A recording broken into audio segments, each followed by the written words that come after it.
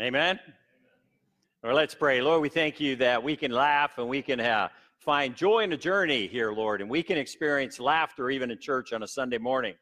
And Lord, I just pray that your Holy Spirit would help each person that's here this year in 2019 find joy in the journey, Lord, that they would rejoice in you, that they would find the humorous moments of life, and that they would just look to you to be changed and transformed and have a cheerful disposition as we go through this year of 2019. It doesn't matter, Lord, what's happening around us. Doesn't matter what's happening in politics or in Washington, D.C. or overseas or what's happening in the inner city of Chicago with crime or whatever, Lord. We know that in you we can find joy in the journey. And so, Lord, I pray that each person would discover that this year. And we ask this in Jesus' holy name. And everybody said, amen. Well, good morning, everybody. You ventured out in the cold. It's good to see you here. I'm sure we got a lot of people online today watching us. But here we're going to be talking and continuing to be talking about finding your joy in the journey. And I don't know about you, but I love Michael Jr. How many have ever heard of Michael Jr. before? Raise your hand. I think he's hilarious. And so, you know, I grabbed some of his clips and we clipped them together so you could get some his humor, which I think we need today in our society. Well, just a reminder, as we're going through our series, Joy in the Journey, we're kind of highlighting two main scripture verses. And the first one is Romans 15:13, which says, "May the God of hope fill you with all joy and peace as you trust in him, so that you may overflow with hope by the power of the Holy Spirit." And then also, as we are exploring the book of Philippians, we're in chapter 3 today, but our key verse for the entire book, I think, of Philippians is 4:4, which goes along with our series, says, "Rejoice in the Lord always, and I will say it again," says the Apostle Paul, rejoice. And I just want to remind you, the book of Philippians is an interesting book because Paul writes this book under house arrest in Rome. He's chained to a Roman soldier. He's been through all kinds of what you would say hardships in life. He's been beaten. He's been shipwrecked. He's looking at losing his life at this point in his life, because this could be a death sentence if he's found guilty. We know it goes on, and we know that actually Paul does end up losing his life and being martyred for the sake of Christ. But he's been stoned, he's been bitten, he's been beaten, he's been in prison before, by the way. And by the way, if you go back to the birth of the church in Philippi, you got to be reminded of how that church started. Paul was sent there by the Lord. He had a vision that he needed to go to Macedonia. The vision was from Jesus. You can look at that in the book of Acts. And he went, and when he went there, they were doing ministry and praying for people, and this demon-possessed girl come along, and long story short, she was causing issues. Paul cast out a demon out of her. She got set free. The family who owned the slave was very upset because she had been delivered by this demon. I guess this demon made them money. I don't know. And long story short, so they were mad, and then they got mad at Paul, and they throw Paul and his partner into jail. They beat him and throw him into jail. And in the middle of the night, they start to sing and rejoice because they've been beaten for the sake of Jesus Christ and for preaching his word. As they're rejoicing and singing in the jail that night, all of a sudden there's an earthquake, and the doors pop open, and their chains pop off, and the jailer comes in, and he's ready to commit suicide, because in those days, if you lost a prisoner, especially your entire prison, guess what happened to you? You were executed. So he's going to commit suicide. Paul stops him from doing that. Long story short, his whole family comes. They meet with Paul. They have a service. The jailer's entire family gets saved, and so bursts this new church in Philippi. We also know that Lydia was a part of this church too, because she held a prayer meeting down by the riverside of Philippi. And long story short, all these people come together and form this church, which is referenced in the book of Philippians. And it's interesting because as Paul's in prison, he's writing them a letter, and about 18 times in this book, he says, rejoice, be joyful, be happy, find the humor in life, look to Jesus, give him the glory and praise. And you can go over and over and over again, and you just look and you think to yourself, this book is really amazing. How do you find joy in a journey when you're under arrest, when you look like you might lose your life, when things haven't been the best in your life, and you've been shipwrecked, you've been lost at sea, you've been beaten, and all these things that have happened to Paul, and yet Paul is saying that you can still find joy in the journey no matter what happens to you in life. And so that's what we've been exploring here over the last few weeks as we are progressing through this new year of 2019. And I love what Chuck Swindoll said, and he wrote a great book, if you get a chance, read it, called Laugh Again. It says, I know of no greater need today than the need for joy, unexplainable, contagious joy, outrageous joy. And I think that is so true for the church today. Would you agree with me? Say amen. We need joy. We need to have joy in the study. We need to study about joy in Scripture. We need to look at verses which speak of joy. We need to build an understanding of how to put ourselves into position this year to find joy in the journey of life. And Scripture reveals it is possible. The Apostle Paul teaches us it can be done. Look at my life, basically, he says, and I got joy. I can rejoice no matter what happens to me. I can rejoice if I'm here, and I can rejoice if I'm in heaven and I meet Jesus face to face, because, by the way, that's far better anyways. And, you know, and I just want to challenge us to really be thinking about, are we cultivating joy in the journey of life this year? And in my first sermon that I preached, I talked about one of the ways that we find joy is by making sure we develop right relationships. First relationship we need to develop is a relationship with God. Can you say amen to that? The second relationship we need to develop is a relationship with others. We need to have friends. We need to connect with each other because friends help us laugh. I don't know about you. Do you laugh with the people at your work that you don't even know, or do you laugh with your friends? I laugh with my friends. I mean, I hang out with some pastors and we laugh at ourselves. We laugh at our churches, by the way. I read this book years ago. I've never forgot this book. I think I laughed for days. The book was written by a pastor who had retired, and he named the book Things I Couldn't Say as a Pastor. And he wrote this whole book about kind of the humorous side to church, right? And in the book, he says, one of my funniest funerals was this. Then he went on to tell the story that it was a snowy day, and they were doing the burial service, and they had to go down a hill. And so there were 6 pallbearers, and the person who had passed away was rather large. And as they were going down the hill in the snow, guess what happened?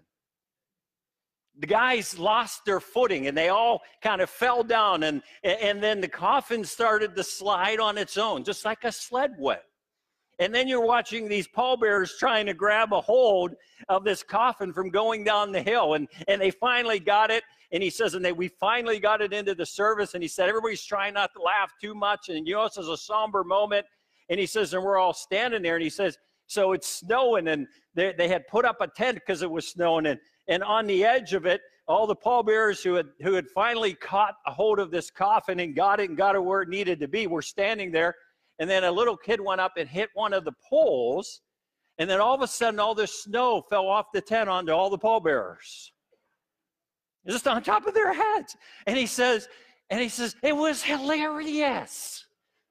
And he said, and we just all started laughing. So we did, because it's like, this is really a humorous funeral, you know. So I don't know about you, but I want to find joy in the journey, amen?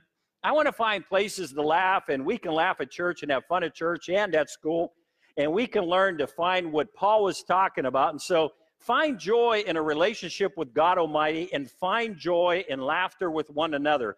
But also, I talked in the sermon too about finding joy in unity and humility. Because when you have unity, I think you have joy, amen? I don't know about you, but any place I've been where there's disunity, is there a lot of joy? A lot of laughing going on? I don't think so, because in disunity, there's division, dissension, maybe bitterness, maybe hatred, maybe hurt feelings. There's not a whole lot of laughter going on. So we need to cultivate joy by making sure that we're unified and that we walk with a spirit of humility, because when we walk with a spirit of humility, we consider others better than ourselves. And that's what Paul talked about in chapter 2 of Philippians. He said in verse 4, each of you should look not only to your own interests, but also to the interest of others. If we do this, if we cultivate unity, we're going to laugh more. We're going to have a good time. We're going to have the joy that we're seeking in the journey. Well, turn with me to Philippians chapter 3 today. We're going to basically, the key verse that I picked out of this chapter is verse 1, but we are going to read the chapter so you can follow along with me in your Bible in chapter 3. If you don't have a Bible, there is a Bible in front of you under the seat in front of you. But listen to what he says here in chapter 3. Finally, my brothers, rejoice in the Lord. It is no trouble for me to write the same things to you again, and it is a safeguard for you. And I want to pause there for a moment. Paul says that they need to rejoice. It doesn't matter what's going on around them or what's going on around Paul. They need to rejoice. They need to find happiness. They need to pursue happiness. They need to pursue joy. And he says to me, he knows he's repeating this message over and over and over again in this letter. He said, it is no trouble for me to write the same things to you again. And it is a safeguard for you. Notice he says, being able to rejoice, being able to find joy in a journey is a safeguard. It is a safeguard for your soul, is a safeguard for your mind, is a safeguard for your heart, it's a safeguard for your spirit, it's a safeguard for your church if you can learn to find joy in the journey. And then he goes on to say in verse 2, watch out for those dogs, those men who do evil, those mutilators of the flesh. For it is we who are the circumcision, we who worship by the Spirit of God, who glory in Christ Jesus, who put no confidence in the flesh, though I myself have reasons for such confidence. And by the way, Paul is going to go on in a minute here and give his personal resume. And he goes on to say, if anyone else thinks he has reasons to put confidence in the flesh, I have more. Circumcised on the 8th day, according to Jewish law, of the people of Israel, connected to God's people, of the tribe of Benjamin, a Hebrew of Hebrews. In regard to the law, a Pharisee. As for zeal, persecuting the church. As for legalistic righteousness, faultless. But whatever was to my profit, I now consider loss for the sake of Christ. What is more, I consider everything a loss compared to the surpassing greatness of knowing Christ Jesus my Lord, for whose sake I have lost all things. I consider them rubbish, that I may gain Christ and be found in him, not having a righteousness of my own that comes from the law, but that which is through faith in Christ, the righteousness that comes from God and is by faith. I want to know Christ and the power of his resurrection, in the fellowship of sharing in his suffering, becoming like him in his death, and so somehow to attain to the resurrection from the dead. Not that I have already obtained all this or have already been made perfect, but I press on to take hold of that for which Christ Jesus took hold of me. Brothers, I do not consider myself yet to have taken hold of it, but one thing I do, forgetting what is behind and straining toward what is ahead. I press on toward the goal to win the prize for which God has called me heavenward in Christ Jesus. And then you can read on there, but he goes on to talk about in verse 19, he goes that their destiny, and he's talking about the people of the world. He's talking about religious people who put their faith in the flesh or earthly means to be connected with God. He says it's all basically for naught. He had been in this position. He's not doing that anymore, but he discovered faith. And then he says in verse 19, their destiny is destruction, their God is their stomach, and their glory is in their shame. Their mind is on earthly things, but our citizenship is in heaven. And we eagerly await a Savior from there, the Lord Jesus Christ, who by the power that enables him to bring everything under his control will transform our lowly bodies so that they will be like his glorious body. And so there we have Philippians chapter 3. And I want to come back to another verse in there. So we looked at verse 1, but verse 7 through 8 says, but whatever was to my profit, I now consider loss for the sake of Christ.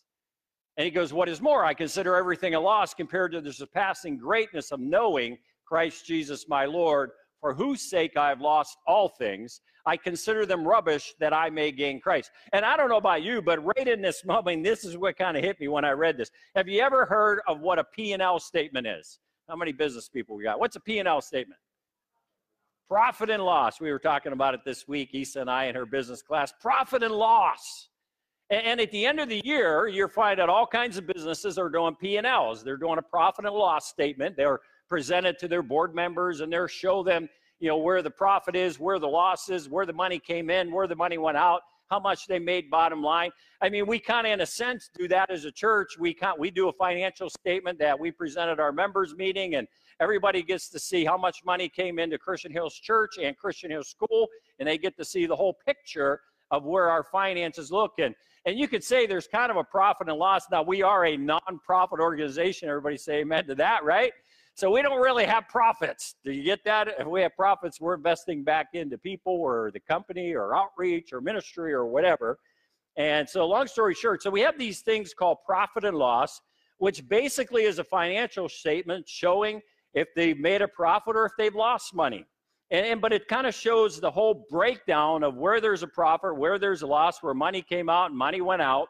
And so the whole idea behind a P&L is basically Paul kind of takes that concept here, and he uses that business-like model to kind of talk about spiritual things. And he says in the spiritual realm, there is basically a P&L statement as well. There's a profit and a loss with each life that is lived. And he says basically for himself, I know what it means to have profit, but I also know what it means to have loss, because there is always a profit and loss, no matter if you're earthly minded or if you're heavenly minded. There is a profit and a loss thing there. There is a comparison that goes with each of them. He kind of shares that a little bit in our text today, and he challenges us to think about kind of where we're at, because he kind of uses his own resume. By the way, the world will basically judge you by your resume. How many knew that? If you're going to go get a job, you got to give them what? An earthly resume, right? And then on this earthly resume, you have all these things that kind of lay out your background, what you did, your education, maybe your experience, and da-da-da-da-da-da-da. And so, you know, everybody seems to look at other people in regards to their resume. And Paul kind of throws that out there in this chapter, and he says, hey, you know, because he's telling this church to be aware of the legalistic people who believe that the only way that you're going to get to heaven is if you follow their fleshly, earthly, religious ways. And he's referring to the Pharisees. He's referring to the religious people, that the religious Jews of the day that would say that you get to heaven by works. You know, you got to be circumcised. You've got to do this. You got to do that. And Paul says, don't listen to those people. He says the reason you don't listen to their people is they're earthly minded. They are not heavenly minded. Their citizenship isn't in heaven. Their citizenship is here. It's all about what they can do. It's all about their works. It's all about fleshly ways to get in connection with God. And by the way, you cannot make a way for yourself to connect with God. You have to go through Jesus Christ. Amen? That's our connection to God. I don't make myself good enough to make my own connection with God. I need to go through Jesus, who's my intermediary, who's a person who died on the cross for me. And Paul's saying, don't listen to those people. But he goes on to say, but hey, if I can brag about anything, you want to hear my resume? You want to hear my earthly resume? It looks really good in the Jewish religious realm. And he says, man, I had it all. I had my doctorate degree. I was a prominent person within the Jewish religious sect. You know, I was well known. I was well respected. I got to speak in the synagogue. You know, I was that person. I came from the right lineage. I came from the right line. You know, I'm connected all the way back to Jesus and a connection through heritage. All these things. And Paul's saying, man, I have the perfect resume, but guess what? My whole resume was wrong. The whole emphasis of what I was doing was wrong. And by the way, what he's kind of saying underlying here is, if you're looking for joy in a journey, if you're looking to be able to rejoice in no matter what happens to you, you have to have a right perspective on life. You have to have a heavenly mindset, understanding that your citizenship is in heaven. It is not here in this earth. And if you have an earthly mindset like these guys do, guess what? You're not going to have joy. You're not going to find. I want to ask you a question. Anybody that has ever ran into a person who is very religious and legalistic, are they happy people? Are they happy? Do you see them laughing? Are they happy people? I don't know about you, but it seems like all the ones I meet like that, they're grumpy old Christians, aren't they? Because they don't have any joy. Now, what Paul is trying to say here is those who have an earthly mindset will look at a person through the eyes of their resume to determine their potential profit and loss margin. And he goes on to say, but you know what? God looks at things differently. He doesn't look at the earthly mindset as beneficial or the way that we should live our life. He looks at our life through the eyes of how we should be living our life heavenly. So he goes on to talk about, he references, like I said, his own personal resume, but he talks to the point that he says, look, we have to have the right mindset if we really want to find and be able to rejoice and have joy in no matter what happens to us. So I want to pull some points that he kind of shares here, and I also want to pull some points out of other scripture, but here is kind of what an earthly mindset looks at. Number one is, an earthly mindset looks at people through the eyes of their resume. We talked about that. It looks about whether they have a PhD. Now, most of you know that, I went to college for like 10 years, so I got a whole lot of college behind me. But, that doesn't determine my success with God. Can you say amen to that? That has nothing to do with it. See, that's what drove the Pharisees and the religious leaders crazy about Jesus and his disciples. They didn't have all the accolades at the end of their name, that they went to this school or that school, or they studied under this person or that person, or they had a degree from this place or that place. In God's eyes, education is not what will connect you with him. Can you say amen to that? Now, I'm not saying education's bad. I love my education. My wife would tell you, if I had the money, I'd probably go to school full-time even today. I'd still be going to school, but it took me 10 years to pay for my schooling. So when I paid it off, I was glad I was out of debt. Amen? And I know school debt is huge today, and I believe in education, but I think we need to do a little bit wiser today in our society. So I'm not preaching against education. I'm preaching against, if we use that education and then this knowledge that we get leads us away from God. And Paul said basically that what he learned actually ended up leading him away from God. Jesus said that same thing to the Pharisees, that you get these converts and you lead them closer to hell and further away from heaven. And then you hear these other comments as well, too. Comments like, when they're criticizing Jesus, like, who's he and where's he from? I didn't see him going to the school here. I didn't see him part of this great Jewish school. Or you look at these guys are fishermen. What do they know? But yet they were more connected to God than the religious people who thought they were more connected because they had the degree. So fleshly looks at people's resume. Secondly, the earthly mindset will look at life through their fleshly desires. What does it mean to look at life through their fleshly desires? Well, Paul says, kind of the way they do this is people who look at their life through fleshly desires kind of do this. Their God is their stomach. It's kind of an interesting phrase if you think about it. He goes on to say that, their God is their stomach, and that's what they live for. And I don't know about you, but, I kind of look around and I get his point. It's fleshly things drive you more than anything else. You got that? Fleshly things are what drive them. It's not earthly things. It's fleshly things. Things like, greed, and things like, all right, I can do this, therefore I'm going to make my own way into heaven because I'm so good, or I'm going to give this much money to charity, and because I give that much money to charity, I'm going to get to heaven. It doesn't work that way. See, we have to understand what we're doing. See, an earthly mindset is always focused on its selfish, fleshly wants and lusts. We see something, we want it. Most people want it now, by the way. If I don't get it, I cry and complain until I do. But the truth is, for example, people will sacrifice the following to get something that they think is beneficial. For example, they will abort their children to have him or her not interfere with their personal career or their daily routine or their life. To them, they perceive that the career is more profitable than the child. You see how crazy that is? But by the way, most abortions, over 90% of all abortions in America today are done for selfish reasons. They are not done for what you usually hear Trump, like rape or incest or something like that. Most abortions, 90%, are done because somehow or another that baby is going to interfere with that person's life. So they perceive the abortion is more profitable than keeping the child. How many know that is such a messed up philosophy of life? That a human being, it's more profitable to get rid of them than to have that child. But that's their mindset. That's the mindset of the flesh. People will work long hours, profit, and neglect their children, the loss. Today we have many kids who grew up in an absentee parental home. Many call this the MTV generation because they were raised by their TVs. Do you see what I mean? So the profit is we work, and the more we work, the better off we're going to be. That's profitable. But in the process of doing that, we lose. Our children lose time with their parents. And I don't know about you, but that's the fleshly mindset that says that's okay.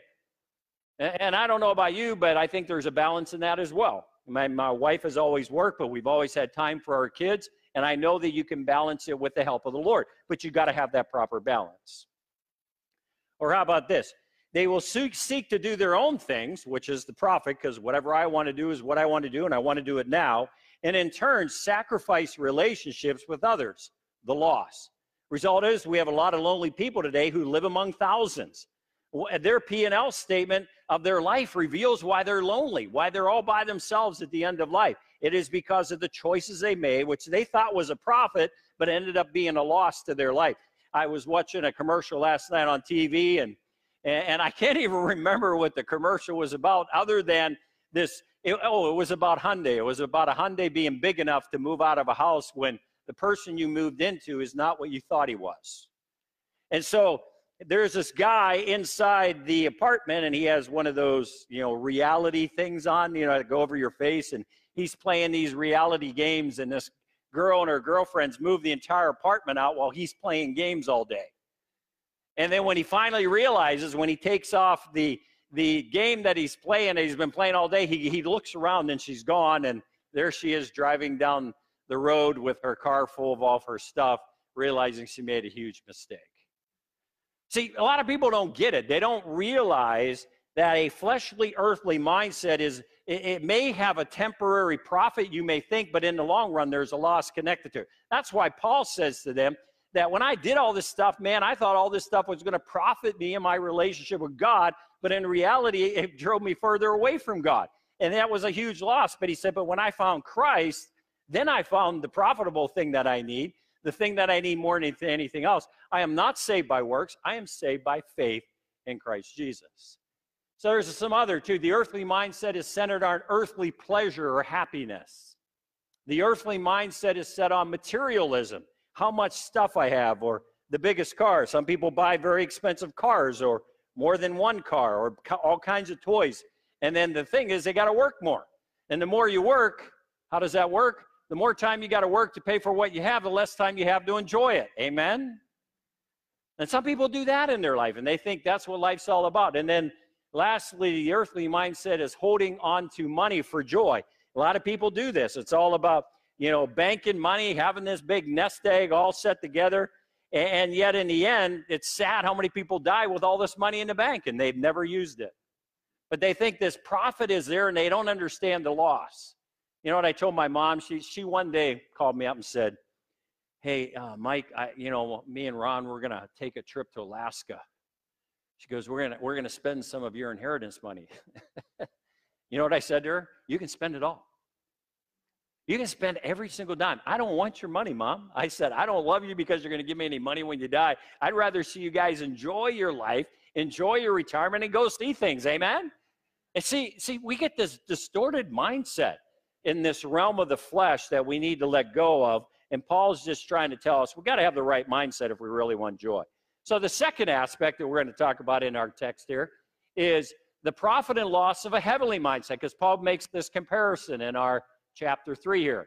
Basically, a relationship with Jesus will bring us a heavenly profit, and yes, there is profit and loss with a relationship with Jesus.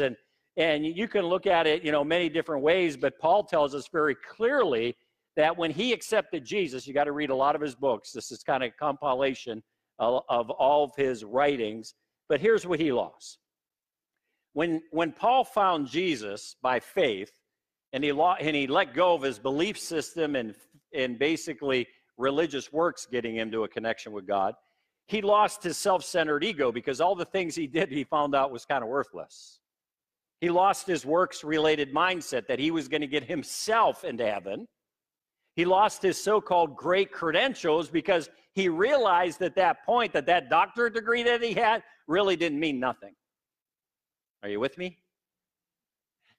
And that's kind of what he says here in our text anyways. Then he goes on to say, he lost his prestigious standing with the Pharisees, with the religious leaders, with the prominence of the religious sect of the day. He lost his honorable position in the Jewish synagogue. And with the loss of his honorable position in a Jewish synagogue, you know what else he lost? His paycheck. He lost his paycheck. Because he would get paid as being part of a Pharisee and part of the system. He would get paid to be a Pharisee. And Paul gave that up because he wanted what was truth. He wanted a heavenly mindset, not an earthly mindset.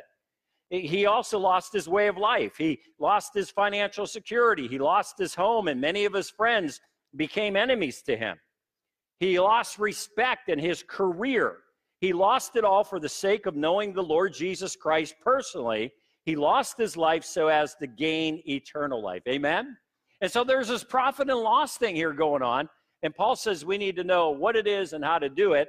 And basically, what did he profit, though? A personal relationship with Christ, participation in the resurrection from the dead, citizenship in heaven, his story being told in the Bible, a glorious life filled with divine purpose and meaning, and joy in the journey of life, as he talks about throughout the book. Some other things to highlight as I close are, he went on to say, heavenly mindset, that our relationship with Jesus is our real resume, by the way, of our journey of life for God. It's our connection with Jesus. There's kind of the BC, before Christ, and then there's AC, after Christ. And we build this resume in our AC life because everything before Christ is forgiven. We're forgiven of our sin, but the AC part is when we're living for Jesus, and we're doing it with unselfish motives. So secondly, he goes on. Thirdly, he says our heavenly mindset and how we relate to Jesus makes a difference in the journey of life and joy. I've read a few books on joy in my life as a minister and pastor. And one of the books I read is called The Joyful Christ by Cal Samra. He opens his book talking about his journey of life at 50 years old. His marriage had fallen apart. He was depressed. His health had deteriorated to the point he had to resign his job in Michigan, and he had to move to Arizona by doctor's orders. He was jobless, skin and bones, when he went to Arizona, in great emotional pain and physical pain. He said, I was full of bitterness, anger, and self-hatred, overcome by fear and doubt, he said. And one day, the urge to stop the pain overwhelmed me so much that I went out and I bought some rope from the hardware store to hang myself. He said, but did you ever try to hang yourself in the desert? He said, I couldn't find a tree. He said, I found a whole bunch of cactuses, but he said, I started thinking about, I got to throw the rope up over the end of the cactus, and then I'm going to swing into all the little prickly things before I die. And that will be rather painful. So he said, after 2 hours of contemplating, this was not a smart thing to do, to hang yourself from a cactus. He decided to get in his car and drive. So he got in his car and he drive, and he actually was driving down the road, and he saw this monastery there. So he pulled into the monastery, and in this monastery, which he discovered, he found a chapel. He went into the chapel, and he's just kind of sitting there in one of the pews, and he's just at the end of himself. He says, I have no joy. I don't want to live. My life is miserable, and da-da-da-da. And he said, and I'm just sitting there, and my head's down, and he said, all of a sudden, this Irish priest come in, and he starts cracking all these jokes. He starts cracking jokes to me. I'm like the guy that just about hung himself. And this guy's giving me all these jokes and wit and humor. He said, he made me laugh. And then the guy invited me into his kitchen for dinner. And I went into his kitchen for dinner. And as I'm sitting there and we're laughing and he's telling these jokes and he's being witty and funny, he said, I looked up and I saw this picture of Jesus on the wall. And by the way, it's the one all the way on the left. And he says, and it's Jesus laughing. He said, all my life, I never realized Jesus laughed. I never realized Jesus had a sense of humor, he said. And he said, and something, it hit me. It hit me at that point that if I really wanted to find joy in life, if I really wanted to get through this hardship, then what I needed to do was accept Jesus as my Lord and Savior, because it's in him that I discover what joy is. He says it's in John 15:11. I have told you this so that my own joy may be in you and your joy may be completed. And so he did that, and then he wrote his book, by the way, and it's all about humor. It's all about the joyful Christ, finding joy in the journey. And then that went on to touch a few other people. One of the guys that touched was the guy, Bruce, who played Jesus in the visual Bible of Matthew. And when he was asked to play Jesus in the visual Bible, Matthew, what hit him is, I needed to show a Jesus who was filled with laughter and humor and joy. Can you say amen to that? And so that's why if you watch that, he's always laughing and trying to be smiling in the movie, in that whole series of Visual Bible. And then the same was passed on to the Son of God series as well, that they didn't want to show a doomy, gloomy Jesus. They wanted to show a Jesus who was filled with joy, because it's him, according to John, who gives us joy. Amen? And we want the joy he had as he went through his journey of life as well. Can you say amen with me? So I'm going to ask Ashley to come up at this time as I wrap this up. And basically, I don't know about you. I don't know what's going on in your life. I don't know what's happening. But, you know, I want you to read that verse again. It says, I have told you this so that my own joy may be in you, Jesus said, and your joy may be complete. And I'm just praying that your joy is complete this year in 2019. I pray that you find it, you discover it. I pray that you cultivate it. I pray you put yourself in a position to find it. I pray that you focus on the heavenly mindset and not the what I call earthly mindset, but that you really find what's really necessary here in life. So let's stand. Lord, we thank you for today. Lord, I thank you as we explore Philippians chapter 3, that we can find joy in a journey. And Lord, I pray you'd help us find that joy in a journey today, Lord. I pray that those that are searching for it and looking for it would find it today. I pray that your Holy Spirit would help them discover and laugh this week, Lord. I pray that you would just reveal to them that it's you that gives us the joy that we need to make it through. It's you that helps us be able to laugh in the midst of the tragedies of life and the hardships of life. And so, Lord, I just pray that your Holy Spirit would be here today and do that. And Lord, we ask this in your precious name. In Jesus' name, amen. So if you're looking for joy and if you need prayer today, my wife and I and a prayer team will be down front. I know we prayed about this last week, but I continue to challenge you. Read the book of Philippians. If you want joy, ask God to give you that joy. Amen. Well, God bless you. Have a safe journey home. Thanks for coming out today. God bless.